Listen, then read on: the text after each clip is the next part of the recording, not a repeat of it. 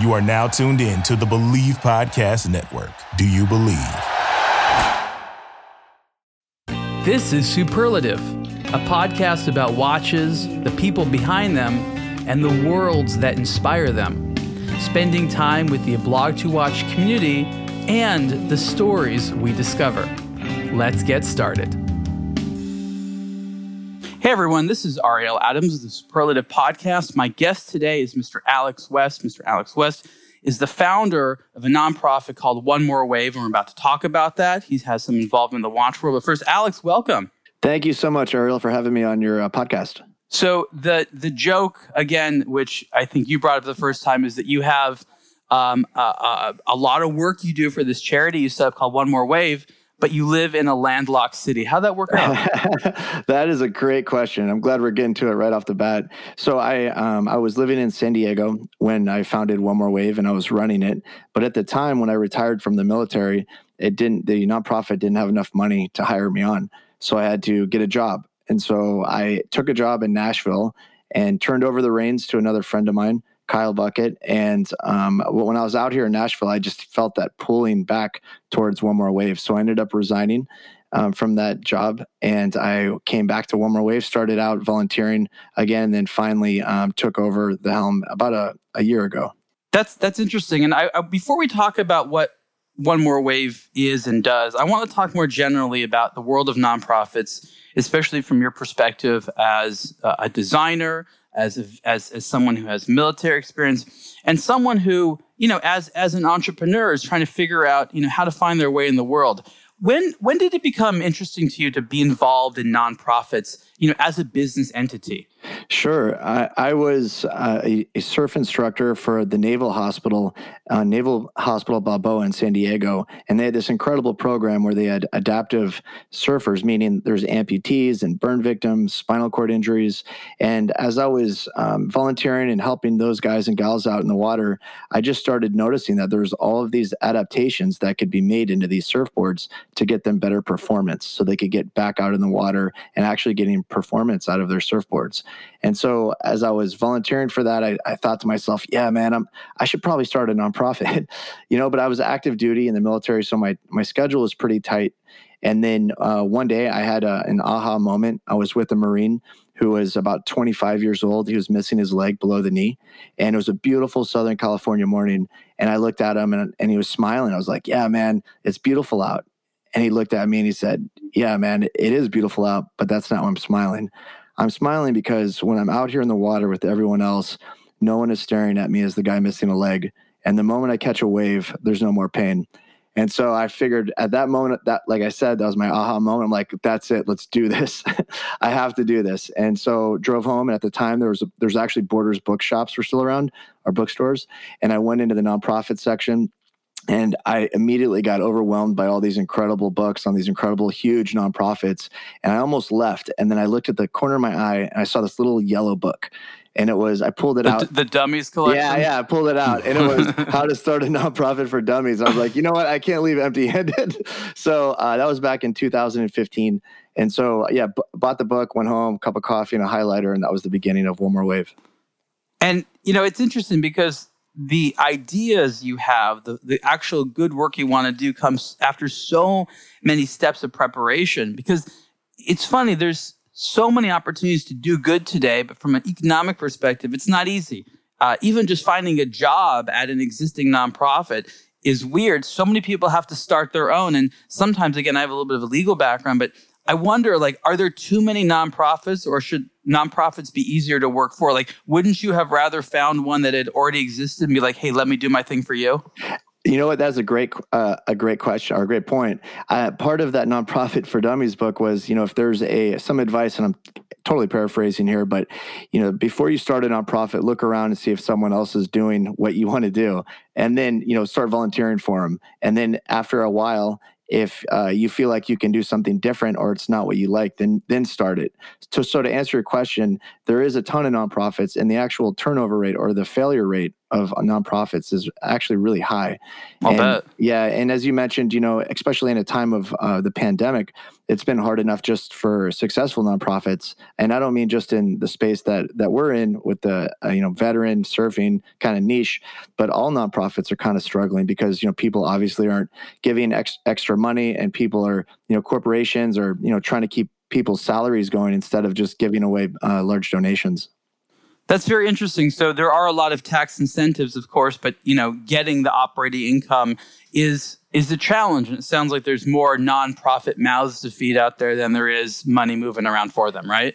There really is. And where we're at in the veteran surfing nonprofit, that's so niche. So there is several of them up and down the California coast, one in Hawaii. They're all over the place, all over the coast. But there's a few that I think are very successful, and they've been around a while. But there is several that I've known in my 6 years of doing this that that have failed also. So it is tough. Now, how did you first get the funding to do anything? So you started your nonprofit. And again, I'm talking about this a lot because I think there's a lot of people really curious about nonprofits. A lot of these start very organically. How did you sort of get started as a nonprofit in the sense that you're like, this is something that's going to have some momentum, like this might actually work?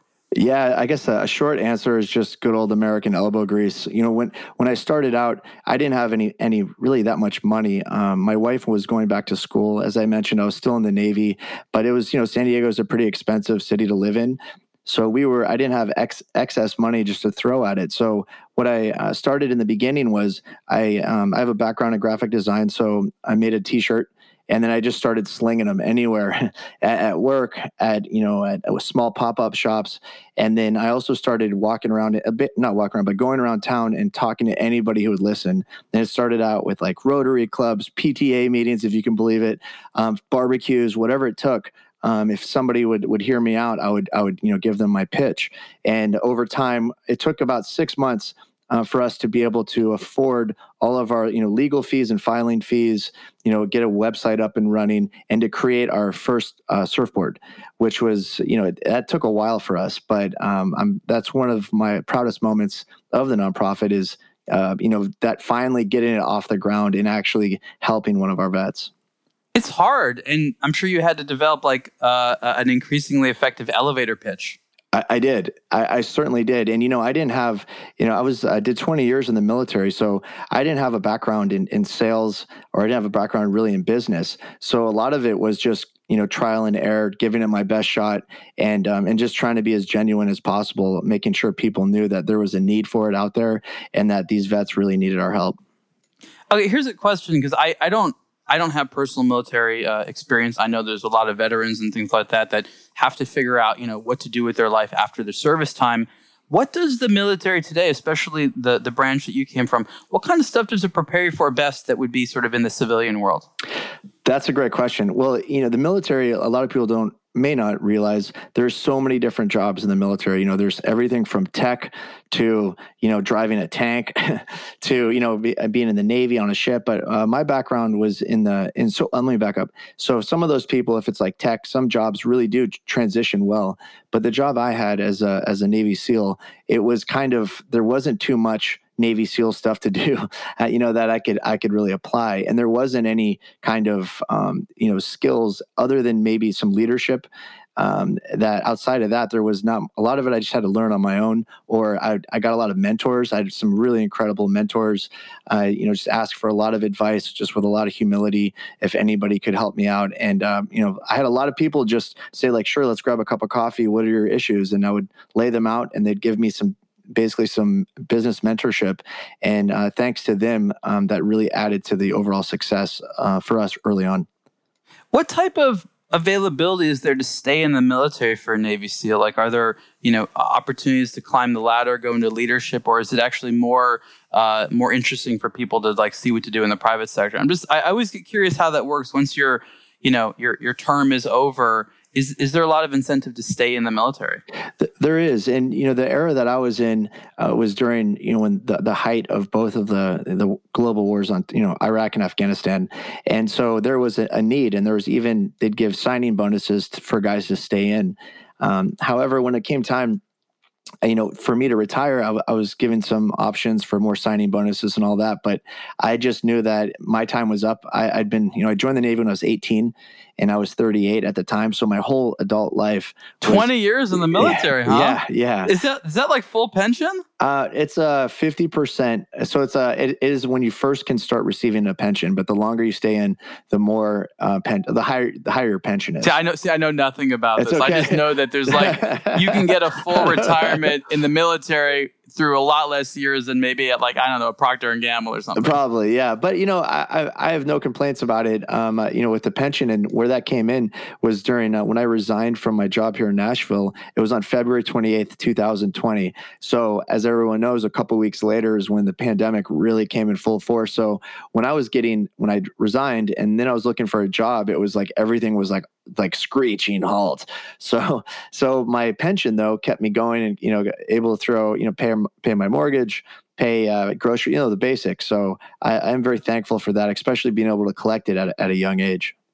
Yeah, no, it's an interesting thing. I mean, military is such a big part of the American experience, and you don't really realize that until you go to other countries where they have smaller militaries or a different relationship with military. And you don't really get how so much of the American culture and character is shaped by our relationship with the military. And it's such a big industry. There's so many jobs related to the maintenance and the creation of everything from the machinery and the technology to all the facilities and things like that. Like it's a major industry. It's such a big part of who we are.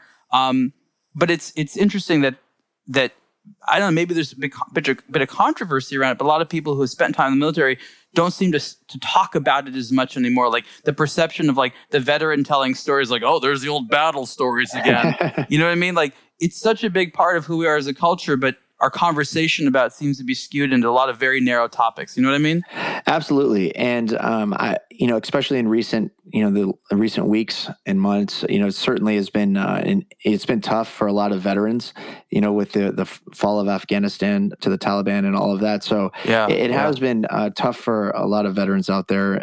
But you're right. As a country, because I have friends in the different country special forces, whether it's the UK or Australia, and they always mention wow, it's so different being in the military or being a veteran in your country, because people actually put a veteran, I wouldn't say put them on a pedestal, but they give them a lot of respect. You go to get on an airplane, the first thing, it was a first class and, military members first aboard or something like that, so it's as a culture, I think it's incredible, and I'm thankful. And I know I'll speak for a lot of veterans. I think we're all very thankful that, no matter what, the country has supported us. And perhaps that stemmed from the Vietnam, where a lot of the veterans came home and it was a different experience for them. And I think the country, hopefully, and I think we have learned from that.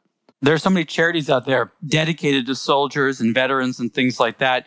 Do you feel like you're sort of part of an elite group, or is this sort of like a whole industry of nonprofits dedicated to supporting veterans? You feel like you're part of this big group that has some, spokesmanship and some support, or do you still feel like, very much a little fish in a big pond? I feel a little bit of both. I mean, that's kind of a safe answer, but I do feel like we're a little fish, because at the end of the day, there's some juggernaut nonprofits that do incredible work for veterans that, have Super Bowl commercials, if you will. They're that big. And we're not like that at all. We're kind of, boutique in a way. And so, but I think that allows us to be super creative and super flexible. And if we were that big, we wouldn't be able to be producing the types of surfboards and the equipment and one-on-one experience for the veteran. Because I've always said, I'd rather help 10 veterans properly than 100 veterans half-assed. When you were talking about Navy SEALs and surfing and stuff like that, I thought to myself, I wonder if surfing is actually part of the required training. Because I know this is probably wrong, but in my mind, if you're like a Navy SEAL, your job is to secretly emerge on the beach at night, in some hostile territory. And it seems like part of the training would involve surfing. Like how many how many of the Navy SEALs you've met can actually surf a depth? I cannot surf, but I love being in the ocean. No, that's okay. I would say a lot of guys can, but every SEAL, the big thing that's different from the SEAL teams versus maybe the Army, other special forces like the Army Green Berets or Rangers, is our ability to get in and out of the water. We're really trained extensively in combat, diving, swimming, as you mentioned, over the beach.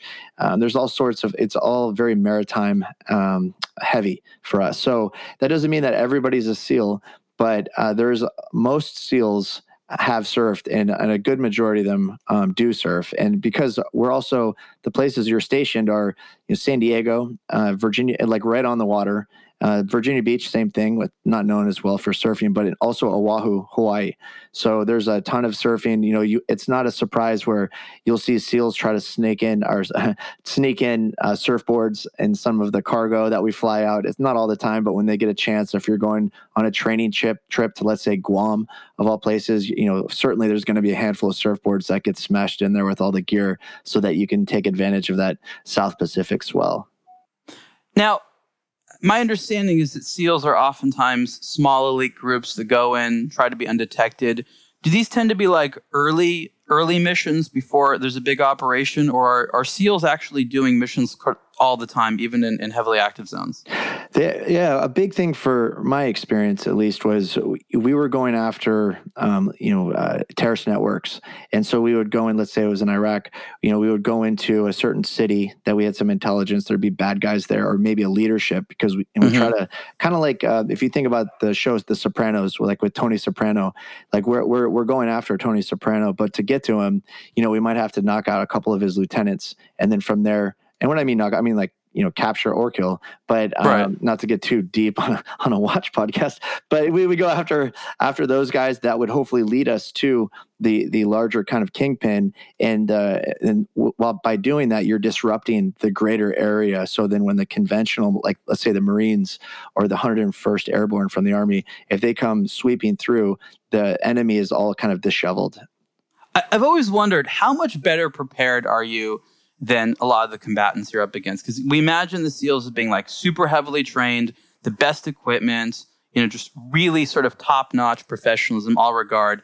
And then, the others, like no other military is as well, trained as U.S. military. Like, is it sort of a walk in the park, or is it like no matter what, you have to be like completely careful, anything could happen, everyone's sneaky, doesn't matter their level of training? Yeah, I would relate it to like a prize fighter, like a boxer, where, there's a boxer that's been training his whole life and he's got, world-class trainers. He's at the top of his game. However, whoever he fights, there's still a punching chance. He knows that there's a puncher's chance that his opponent could knock him out. And that's kind of how I viewed it. We had the best technology, the best training. I had the best mentorship anyone could ask for. And basically, a lot of that has to do with money. And there's a ton of money spent on us. And however, certainly, even though we came out on top more times than not, there's always a puncher's chance where, a kid who's never shot a gun could, pick up an assault rifle and just spray at us and hit one of the guys. And it happens. And so while we are, certainly at the highest level of training, along with some other, Western allies, it's still, there's a puncher's chance. Like you could, right. Guys I've had several friends who are just at the top of their game and just, it just ended by just that, a puncher's chance. Yeah. There's just sometimes just dumb luck in the wrong direction. It must be so nerve wracking.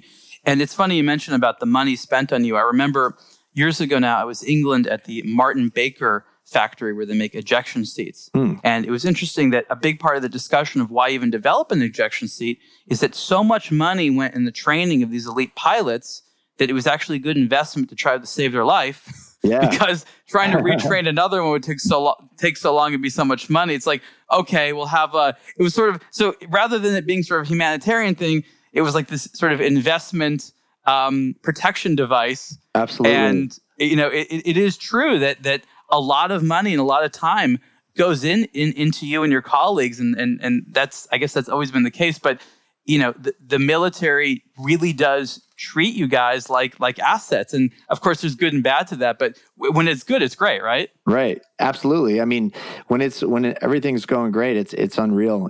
There's and that's what made us so good. It was that money or the assets that was poured into us so that we could bring in, for skydiving instructors, they would bring in Team Red Bull. For shooting instruction, they'd bring in world champion shooters, and not to try to make us world champion shooters, but to take us to the level we were at, just one step up. And also the technology we had with all the different night vision and all the bells and whistles the greatest money could buy, compared to our enemy, let's say, was the Taliban, and they were very bare bones and very light, but certainly they were formidable in their own respect. I mean, we can't go into it because I know there's a lot of secrets, but it just sounds like you've experienced some amazing stories that sound great, and gear was such a big part of your life. The average watch lover has an obsession with military watches for a lot of good reasons, and there's a lot of different types of watches. Does the average soldier have an obsession with watches and gear like maybe we assume that they do? Well, absolutely. So I would say with watches, just like anyone has their friends, that are kind of, big into watches. The same thing in the SEAL teams. There's guys that were really into watches. And but then also when it came to the gear, everybody was, now I wouldn't say everybody, but the majority of guys were really fine tuning their gear, just like let's say a carpenter would really fine tune his toolbox. It's like, it's all custom, all sorts of little tweaks here and there that are perfect for him. But yeah. So the military allows that. I didn't realize it was like you have to have the stock stuff, or this is your gun, you can customize it the way you want. Absolutely, yes. Well, at least the units I was at, I was fortunate to be at. Some of the military doesn't allow that, but where the units I was at, they allowed you to do. I mean, you could take everything to the next level, tweaking everything. We would wear, regular, from our boots being, the best boots you could buy at REI, instead of regular military boots, all the way up to our night vision and thermal image, all sorts of just technology and guns and all that. It's very, very tweaked, like trigger jobs on your guns, all these things that. Can you expense that stuff? I've always wondered, like, who pays for that? Because like you want to buy a fancy watch or other equipment.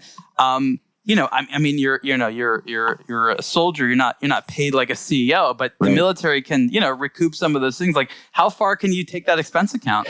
It depends on what unit you're at. The unit I was at, they took care of everything, and you wouldn't have to pay for any of it. And but some I can't do this mission without a Rolex. I just can't. Well, yeah, and it's funny you say that because the UDT underwater demolition team, the Frogmen.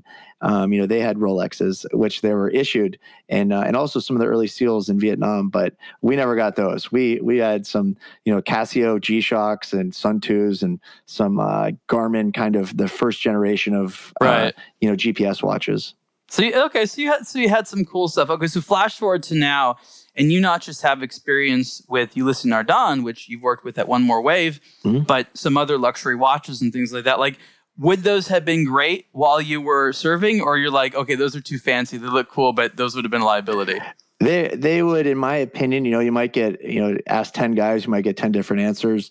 But in my opinion, I think they might have been a little fancy. Now, let me hold on for there. I would have loved to have had a nice watch and taken it on some missions just to say that I did it so that I could have the stories to go with it. However, they're maybe not as practical as some of the watches that are, maybe, I hate to say it, here we are on a high-end watch, podcast, but, something like a Casio G-Shock where it's like less is more. It's super simple. When the bullets are flying, that's, you just need the most. I mean, let's be honest. The G-Shock is probably the most popular watch on the soldier's wrist in the world. I couldn't agree with you more. I mean, it's so basic. You can do a stopwatch, you can turn a light on, and you can do an alarm. And it's durable. Yeah, absolutely.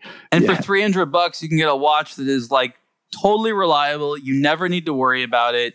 A lot of them are solar powered, so you don't have to worry about battery. Like Casio is rare among watch companies because it still makes a highly relevant tool that is used by the mainstream. And I know, I think about this way more than most people, but that's a real big distinction. Like, Ulysse Nardin, love them, amazing stuff. But these are pure luxury items. Absolutely. There's no professional out there be like, this is the only tool that'll do the job for me. Like that's, maybe a politician, right? But other than that, this is not a tool watch, even though they make tool watches. And so Casio does have a lot of enthusiast watches, but they make a watch that is worn by doctors and rescue people and soldiers and just all kinds of active people around the world, because that's the best thing to make sure that you have the time on your wrist. Absolutely. Yeah, it is. It's just they're just less is more. It's ruggedized, and it's very practical. You can dive it. You can jump it. You can, get in gunfights with it. You can go to the bar. You might want to switch out if you're a single guy, you might want to try to up your game a little bit. But certainly you can, you can do everything with it. I'll tell you the first time that I learned that soldiers actually really like watches, and this was at an event with Breitling several years ago. This is in Reno, and this is the Reno Air Races when they sponsored that. Cool. And they had the actual Top Gun school out there from the San Diego area. Mm-hmm. And this was, the students that were learning to be fighter pilots and things like that. And Breitling had been supporting them as a sponsor for a while. And the funny thing is that you had, and again, this is sort of this watch nerdery stuff, you had the Top Gun watches from Breitling and then the Top Gun watches from IWC. And IWC had the movie license of Top Gun, and Breitling had the actual military license, and those were totally different things. So two different brands had Top Gun things. But anyways, that's beside the point. So I saw the Top Gun, there's instructors and students there, whatever year that was.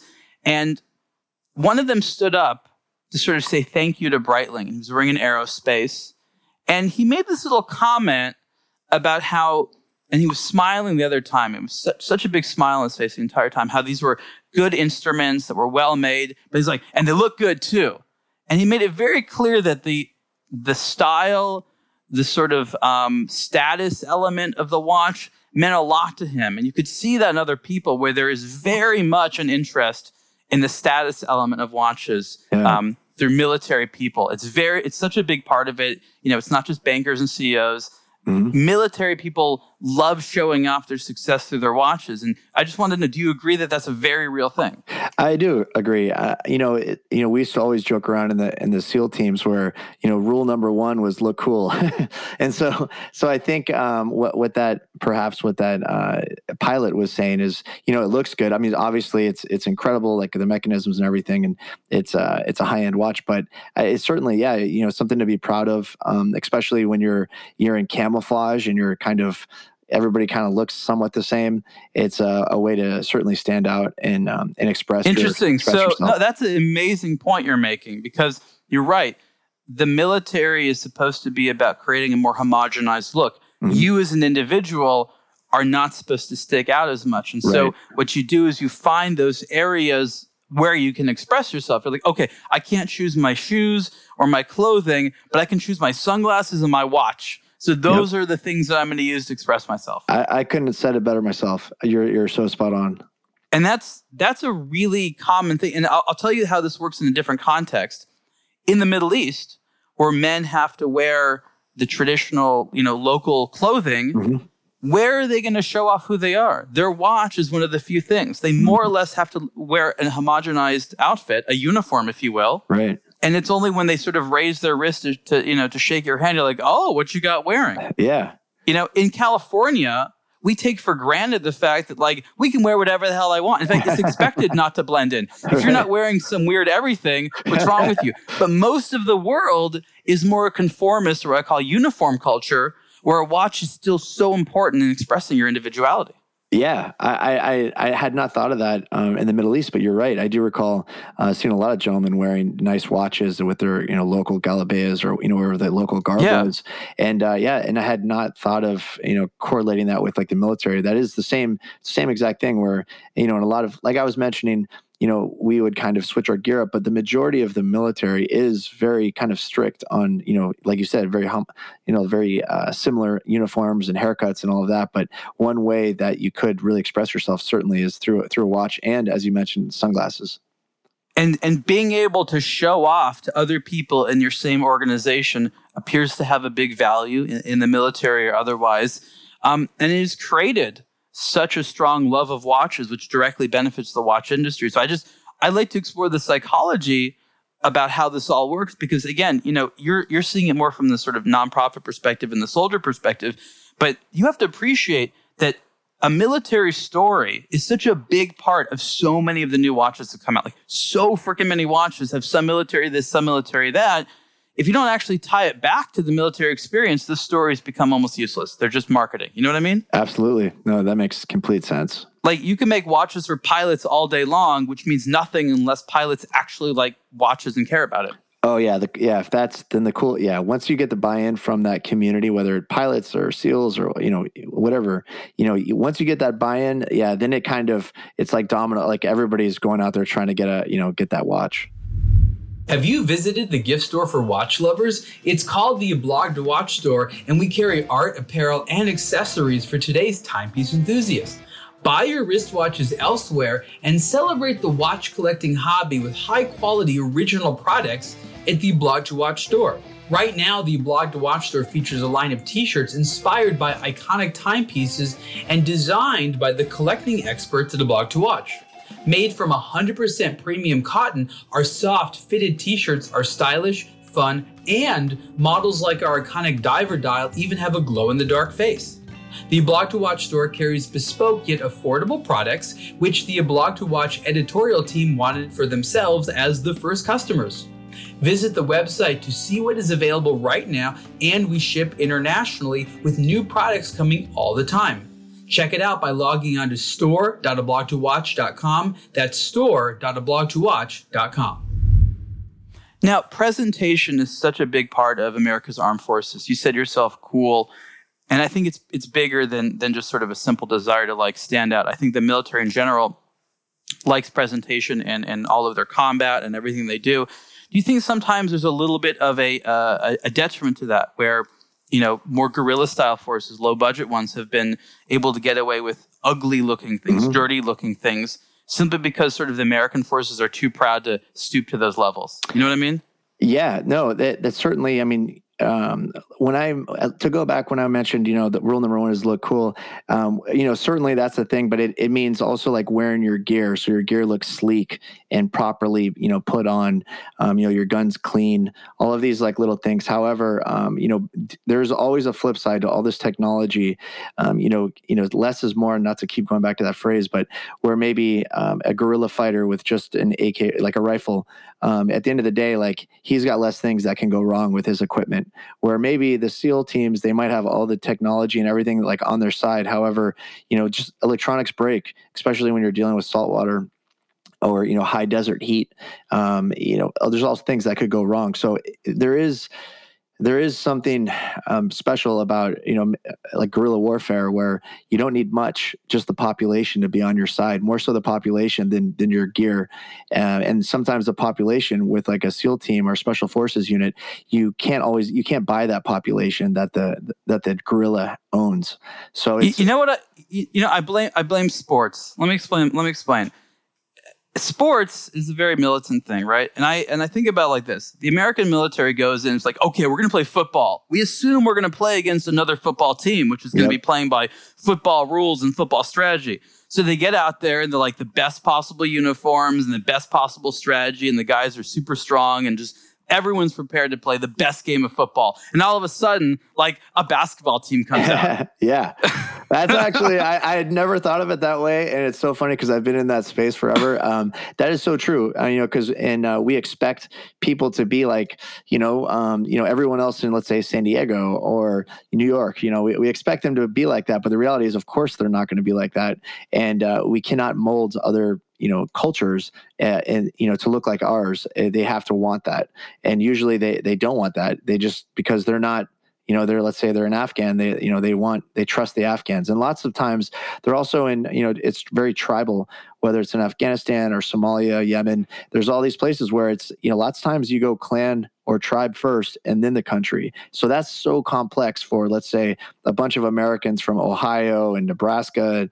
They might be the best trained and the very sharp guys and equipped. However, it's going to be really hard, if ever, to be able to succeed in that environment. Because they have to learn politics in addition to combat. Absolutely.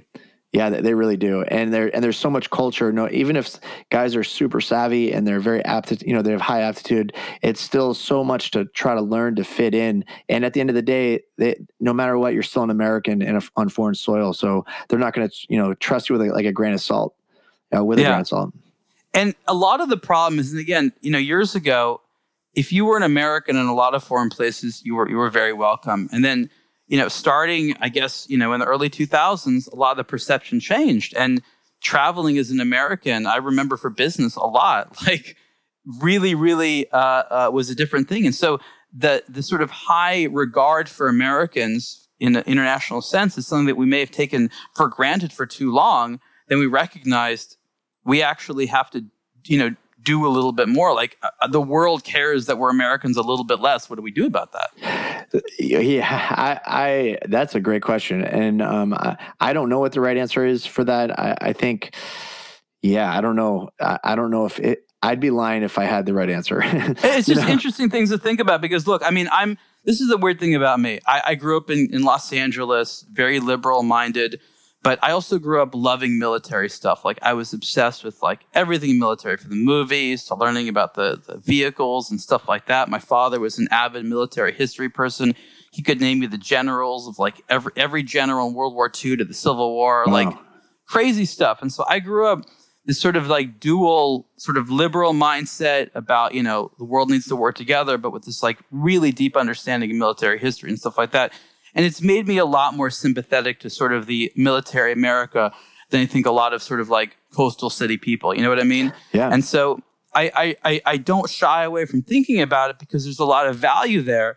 And I think that it's unfortunate sometimes that a military sort of, ethic, gets sort of demonized. A lot of bad things come with it. But, they joke about America being like world police. I don't think that's a bad thing. The world is an animalistic place. Force rules. Yeah. America being in charge with our, relatively good ideas about things has been positive. The American concept and promoting that through sheer strength is not a necessarily bad idea. It's not going to win you friends everywhere, but it's still a very viable way for keeping world order. Like no one has a better alternative for keeping world order than what we've done. And I'm not saying we haven't eroded a lot of things and we have to maybe get back to some principles, but the American concept still seems to work. And despite all the, the moaning about it, and again, it has flaws, no one has proposed a better alternative. Yeah, I hear what you're saying. And, maybe perhaps in the future, we just we go in a little bit better read, and we don't always have to come. What was it, Maslow? Or if all you have is a hammer, everything looks like a nail, and that's kind of what that's kind of what the American military has been, and I would say perhaps in the future, we look at it more like, okay, how can we still have our influence without, Black Hawk helicopters and dropping bombs and soldiers and this and that. Like, yes, I think you're right. There is a need to have our finger on the pulse of what's happening on in the world. But I just think we could be smarter at it. And I'm not the right guy. Here I am, good idea fairy, just throwing around ideas. But you are part of it because you're a graphic designer. And you will take the imagery that is important to you and you will help share it with other people as a way to convey messages. Right. Correct. Yeah. And I think, so to answer your question, I think, if we should learn from what's been going on in the last, I guess 20 years from that, and then just realize that we can probably still have our influence, but maybe not just, with a hammer and a nail. Maybe. Well, Hollywood has always been the soft military. We've been exporting American cultural values around the world in the form of films and TV shows and things like that. Like this, that's the thing people don't understand. Like even though Hollywood is a business, it's also one of America's strongest weapons. Yeah, it is. And it's funny you say that because I remember being in the early days of Afghanistan and being at bazaars, which are kind of like an outdoor market. And there would be all these pirated movies and it was all American movies. Like you name it, it was all there. And a lot of the local Afghan soldiers that we were with, they already knew who Rambo was, and they knew, they knew everything. And, even they didn't speak English, but they could quote lines from those movies. That's who you want to be the first people in, is our movies, our actors. You want them to have grown up with that stuff. So for 20, 30 years, they've been seeing that before they ever see you. Yeah, and I'll never forget. I remember if you recall the magazine Maxim, so it had some, girls with racy, pictures and some articles. Yeah, whatever, it was like very soft core but suggestive. Yeah, and back in the day, and so we guys would always be passing those around, and I remember we would give them lots of times to the Afghan soldiers just to be like, they'd never. It blew their minds, and they were always coming back like, "Hey, do you guys have another like, what do we have to do to get another one of these?" And it was funny, but it was sitting back and you're thinking like, wow, this guy his whole life hasn't had my experience, and and here this woman's probably some really good looking model with skimpy clothes on, and certainly that's going to blow his mind, let alone like a young American's mind. But like if you're an Afghan, you've never seen anything like that. It's certainly culturally it shifts, and they wanted it. It wasn't like, get that away from me, even though it was an extremely strict country, Muslim country. Now I'm going to completely change the topic here, Sure. going back to the veterans and things like that. You've worked with a lot of veterans now, and there's always this question of what veterans should do. What do you think veterans should do with their particular experiences and limitations and interests? What do you think is a great thing for American veterans, especially disabled ones, to go into, especially if society was a little bit more cooperative and opening? Right. That's great. What a lot of veterans had while they're in the military was purpose. And what I would challenge other veterans, and I'm speaking to myself when I say this as well, is that you should find something that is your purpose. Don't just do something that's, easy, like the first job that falls into your lap. There's some incredible programs like the Montgomery GI Bill, all sorts of college programs. You don't have to go to college, of course, but trade schools. And I would just challenge, because I have seen it, when things go bad for a lot of veterans, they just kind of, they don't do much. They just kind of, they might collect disability and they just kind of hang out and they just kind of get into this, they get stuck, for lack of a better term. And who should be listening to them? They obviously have something to say. Who would benefit the most from listening to these types of veterans? Who would benefit from the guys that are stuck, or just... Yeah, forget who the guys want to speak to. In your opinion, who would benefit the most from being around them, listening to them? Like, would it be school kids? Would it be soldiers before they go into combat? Like, who should be listening to the stories and giving the purpose to these disabled veterans? Well, that's a good question. It depends on, the veteran. If a guy is certainly struggling with some mental health issues, he might not be the best for, let's say, school kids, but there might be some good veterans that would be. So it just would be a case by case situation where I think there's some really motivated veterans that have had some incredible, stories to tell that I think could certainly motivate companies, whether it's someone as a keynote speaker. Also, a lot of veterans bring a lot of, leadership. Lots of times you have a Marine who is maybe 20 years old, 21 years old, and he's in charge of 8 Marines in a massive gunfight. I mean, that's crazy, where it's, he's 20 years old and he's, making these calls. So later on in life, when it comes down to a leadership challenge, he might, it might not faze him too much, where it's like, well, I was leading, men in combat at 20 years old. So I can handle, maybe work in some supply chain issue or whatever it might be. So the question is, in what spheres of business and civilian life do we need highly decisive people? Yeah, I would say, well, I don't know. It depends. It's hard. It's a hard question. Yeah, it's a hard question. I don't know. My experience in the nonprofit space, a little bit in the security space. I think veterans are a good fit in the security space also. But I don't know. I guess it's a case by case, because even though all the veterans are, they're not all cut from the same cloth. Certainly when you go in the military, you're all, let's say, in Marine Corps green or, Navy blue, whatever it might be. However, everybody's different. So it's just different when you never know what, I don't know. I wish I could have a better answer, Ariel. No, it's okay. Why does the military itself not make more funds available to organizations such as yours? It obviously does help for people that they're trying to help. It seems like a relatively low cost thing. Maybe there is, but it seems that if you have to go to all these other places, the logical source doesn't have as much resources as they should for you. No, they don't. And it's actually a active duty service member can't legally take a gift or a grant from us. Now, don't get me wrong. I'm not trying to like throw people under the bus, but when we certainly, it gets gray where if a veteran is certainly struggling, I don't care. Like, we're going to make sure he's taken care of. I don't care if he can't, accept a gift or not. And if people want to come after me in the military, that's fine. But the thing is, you're right. We don't get any money from the military, even though we do support a lot of active duty military. But I wish there was more. But at the end of the day, we've been doing just fine hustling the way that we do. That's just kind of the way we know how to do business. Now, in terms of the actual help that you do, I think it's very important to sort of hyper-focus on the good that comes out of what you do. You find individuals who need a little bit of boost in life. You do, I guess, what would be called surf therapy. Mm-hmm. You build a customized surfboard designed specifically for someone's unique disability that allows them to go out and do surfing with you. What is the actual good? What's the measurable outcome? I know everyone's obsessed today with measuring things like that. Like a disabled person goes in, and what is the output of your program? Well, I'll tell you, we make, as you mentioned, world-class surfboards for our veterans. But how I can measure it is we have every third Saturday, we have a chapter in Hawaii, one in San Diego, and one in North Carolina. And every third Saturday, there's upwards of 300 veterans and volunteers surfing at those meetups.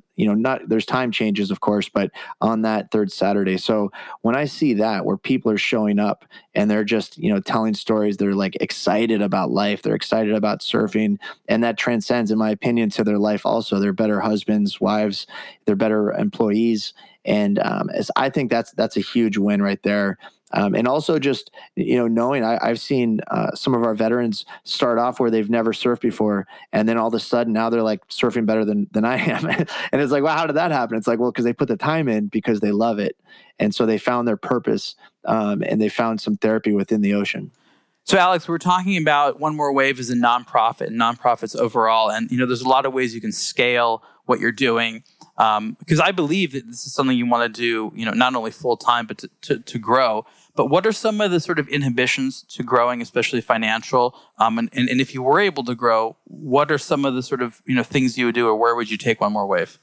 Well, one of the things that we're looking to add in next year is something called Learn to Surf, where we make the equipment. We're the only organization that makes the equipment for veterans right now. And we have these community meetups, but we don't have actual clinics that teach veterans to surf. So that's going to be one of our main initiatives for 2022. Also, I'd like to, we only have 3 chapters right now. We have a big kind of mentorship program that we're going to be giving to our chapter leaders, because it's almost like a franchise when they're out, let's say in Hawaii. We want to make sure that they're in tune with exactly what's happening with One More Wave headquarters in San Diego, which they do, but we owe them that. So professionalizing our organization is very high on our priority, this Learn to Surf program. And we've also had a pilot program we're working on where we teach veterans to shape their own surfboards, hand shape them, and then to go surf them. So there's a few things that we're kind of looking forward to next year that I really hope get up and going. Now, in terms of the surfboards themselves, it would appear that there's actually a potential business for people that may not be veterans, but do want to surf and who are disabled. Is this a cottage industry that might be a for-profit thing? That's a great question. So we get approached by people all the time asking us to make surfboards for them who aren't veterans, or maybe they are veterans. They don't need a grant, but they want to buy a board from us because they tell us things like, hey, if I'm going to buy a board, if I'm going to spend, let's say, $700 on a surfboard, I'd rather spend it on One More Wave board so that you guys can, recoup some profit out of it. And that doesn't fall on deaf ears. And we've explored some options. Right now, there's some talks with some other potential partners of maybe branching out. But for right now, I don't want to get the cart before the horse.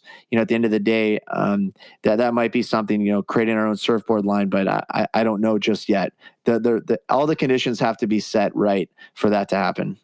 There's probably a lot of liability issues there, keeping costs down, manufacturing, a lot of expectations, volume. Like, that's a whole other kind of business. Absolutely. It would be like almost a startup within the organization. And my biggest fear with that, even though I get so fired up and like think how cool that would be, but my biggest fear would be that if it takes any bandwidth away from the actual veterans we're currently supporting, then I don't want us to do it, because that means like I don't want a veteran to be like, man, nobody, because no One More Wave, they gave me a board and they're pretty much like, hey, take care. Nobody ever checks in on me, but I don't want that veteran ever to think that we don't care about them and we're not there to support them. And if that surfboard line, it just has to be right. A long answer, but it just, all of the things have to be done right. And it's it certainly could be something on the horizon. It seems to make sense. I'm thinking about like things that would make it so that you should do it and things that make it so you shouldn't do it. One of the things that seems applicable is how easy it would be for a competitor to come in and do the same type of thing, right? Like understand how to make these, understand how to actually match them to the person, understand how to like design them. If that's a truly difficult bespoke thing, you might be able to charge a premium, like a few $1,000 per board or higher, because it's so hard to replicate. But if maybe like a big board maker could come in and just replicate it easily, then it might never be worth it, because you'd have to do such high volumes that it'd be such a headache. You know what I mean? Right. And that's definitely true. There's, just because we make, world-class surfboards doesn't mean that there isn't a bunch of world-class competitors out there. And so there's without a doubt, big name brands could certainly come in and, copy kind of what we're doing and replicate it and probably knock it out of the park. But one thing that we have really broken trail on, though, is these adaptive designs for our research and development kind of department, where we've made like leaps and bounds progress on surfboard designs for single, double, and triple amputees. And not just to get them surfing a wave, but to get them surfing big competitive waves. And so, while there's nowhere else in the world that's doing it like we are, there's nowhere else in the world that has made as many adaptive surfboards as we have. Now, that doesn't mean that that can't be copied. That doesn't mean that another organization can't do it. But currently, we're kind of the guys for the adaptive surfboards. Now, for a regular surfboard, certainly, we can make a beautiful surfboard, but so can so many different organizations make a beautiful surfboard. Another idea is the patent route, and that is you take certain designs or processes or ways of customizing something, and you create a couple of patents. The nonprofit invests in that, but then the nonprofit owns these patents, and then you can license these patents, and the income of licensing the patents gives you operating income and the ability to do more surfboards for more people. Yeah, I think that's an incredible idea. I mean, that might sound more, that might make more sense for us, because it's not like the bandwidth, as I was alluding to. I just don't want the bandwidth to get away from the veterans. But yeah, a patent, I think that certainly could be something that we could explore. Again, it just, as a lawyer, you have to think about all the different permutations of doing this, because sometimes the most logical, efficient thing is not the most obvious, because it's sort of seeing it from the side. Right. No, that makes complete sense. Universities do this all the time. I mean, universities want to patent things, so they hire all this great talent, they give them research labs, they pay for their da-da-da-da-da.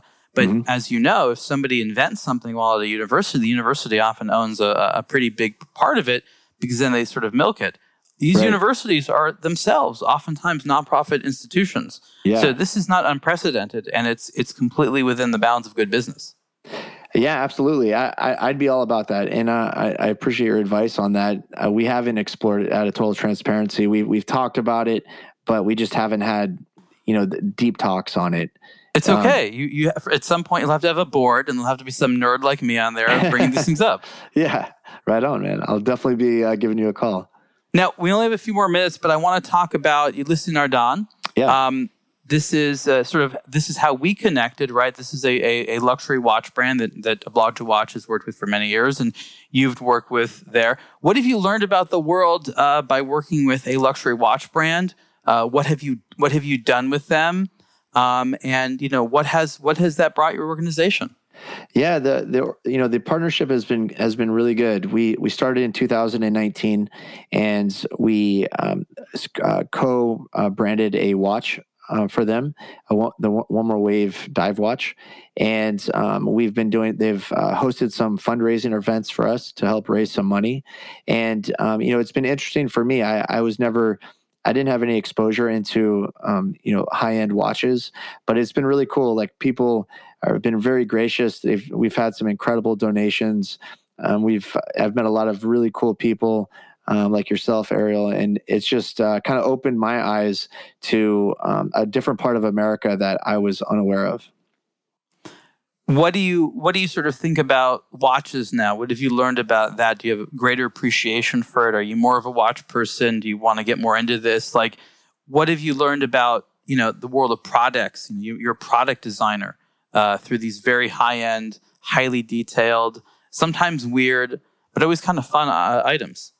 Yeah, I love it. I mean, from having a kind of an artistic graphic design background and also production background of surfboards, I love seeing some of those watches, like the Freak from Ulysses Nardin. Like, it's just so, like, these just out of the box ideas. I can certainly, I'm impressed by the craftsmanship, of course, and I love it. And I certainly would be in the market for a watch perhaps next year, up my game a little bit, and where a couple of years ago I might not have, but now I can see it. I see where people can be so passionate about it, how they can express themselves through it, how there's the design, engineering, everything that goes into it is it really blew me away. I just never had the exposure until we started working with Ulysses Nardin, and since then it's just really impressed me. Have you talked to them about designing a watch? Because they might not necessarily say it, but it might be very interesting for you to actually design a watch. And that be, really sort of the emphasis of sort of the next one, because the one that came out was the color version of something they did. But I imagine that, and this happens with most graphic designers. That's what I'm saying. It's like, if you become a watch person long enough, all of a sudden you have a design. Yeah. Like, that's the natural, like, graphic designer meets watches, poof. Eventually, original design comes out of it. I'd love to. If given the opportunity, I would love to, throw my name in the hat to design a watch. Certainly I've yet to design a watch, but I've designed a lot of other things. So I'd love that opportunity. It's not easy though. It's not easy. It's graphic design meets industrial design. Yeah. One of them is not going to give you enough skills. It's both of them together, because the industrial design means you understand how to make a functional tool and an object. And the graphic design means that it's not boring. Right. Yeah. No, I'd love, I totally see what you're saying, or hear what you're saying. And I, taking that into account, I, certainly probably be asking a lot of questions so that I wasn't just some guy who has, experience on designing restaurant menus and t-shirts, thinking that I'm going to be, coming in, wooing anybody with a watch design. But I'm definitely open to the challenge. However, I know there's a lot, as you mentioned, a lot that goes into it from an industrial standpoint. So if given the opportunity and given some mentorship by a professional that is, truly designs watches, I think that'd be a dream come true. But, I'm happy with the relationship now. So whatever it takes, but it would be cool to design a watch. I want you to, because your particular experience, and I think a particular consumer, you've been out in the field. It's like you'd make the watch that someone with your background would want to wear because you've been in it. And I think there's enough other people that could resonate with that would think it's cool. So you know what I mean? It's sort of like you bring a special perspective that no one really else has to this in this specific combat experience way. Yeah, thank you for saying that. I would love to. Yeah, just given everything that you said, and give me a shot. I guess the worst thing that can happen is the design doesn't work out. Wouldn't be the first time that's happened, but you got to try to make it happen. Okay, cool. Well, everyone, this has been Mr. Alex West of One More Wave. You can check out One More Wave to learn about all the good things that they do. I really recommend you do. They do some very good work, and it's really encouraging stuff. We have more information about that on Blog to Watch. Alex, I'll let you say any last things about where you want people to check out your stuff. Yeah. First off, before I get into all this stuff, if there's anyone out there who is a veteran who's struggling, you're not alone. I am you. The organization is you. We're made up of all disabled veterans that work at One More Wave. So, reach out to us at onemorewave.com. You can get to our admin email there, or you can email us at admin@onemorewave.com. And for everyone else, you can follow us. Please follow us on social media, Instagram, YouTube, and Facebook. We are the number 1M Wave. And I would just really appreciate if anyone out there knows of a veteran who's struggling, make sure that they know that we're out there. And if they're not into surfing, that's okay. We have a lot of veterans that reach out to us and they're not interested, or they're in the middle of the country. We have a lot of connections to other veteran nonprofits that do things from fly fishing to mountain biking, whatever it takes. Just don't let them suffer in silence. They're not alone. Alex, thank you so much. And thank you, everyone, for listening to this episode of Superlative. Talk to you next time. Bye. Thank you, Ariel. Thank you for listening to another episode of the Superlative Podcast. Support the show by subscribing and rating it on your preferred podcast platform. For questions, comments, and ideas, please email the show at superlative@ablog2watch.com. For the latest in watch news, reviews, and culture, visit ablog2watch.com.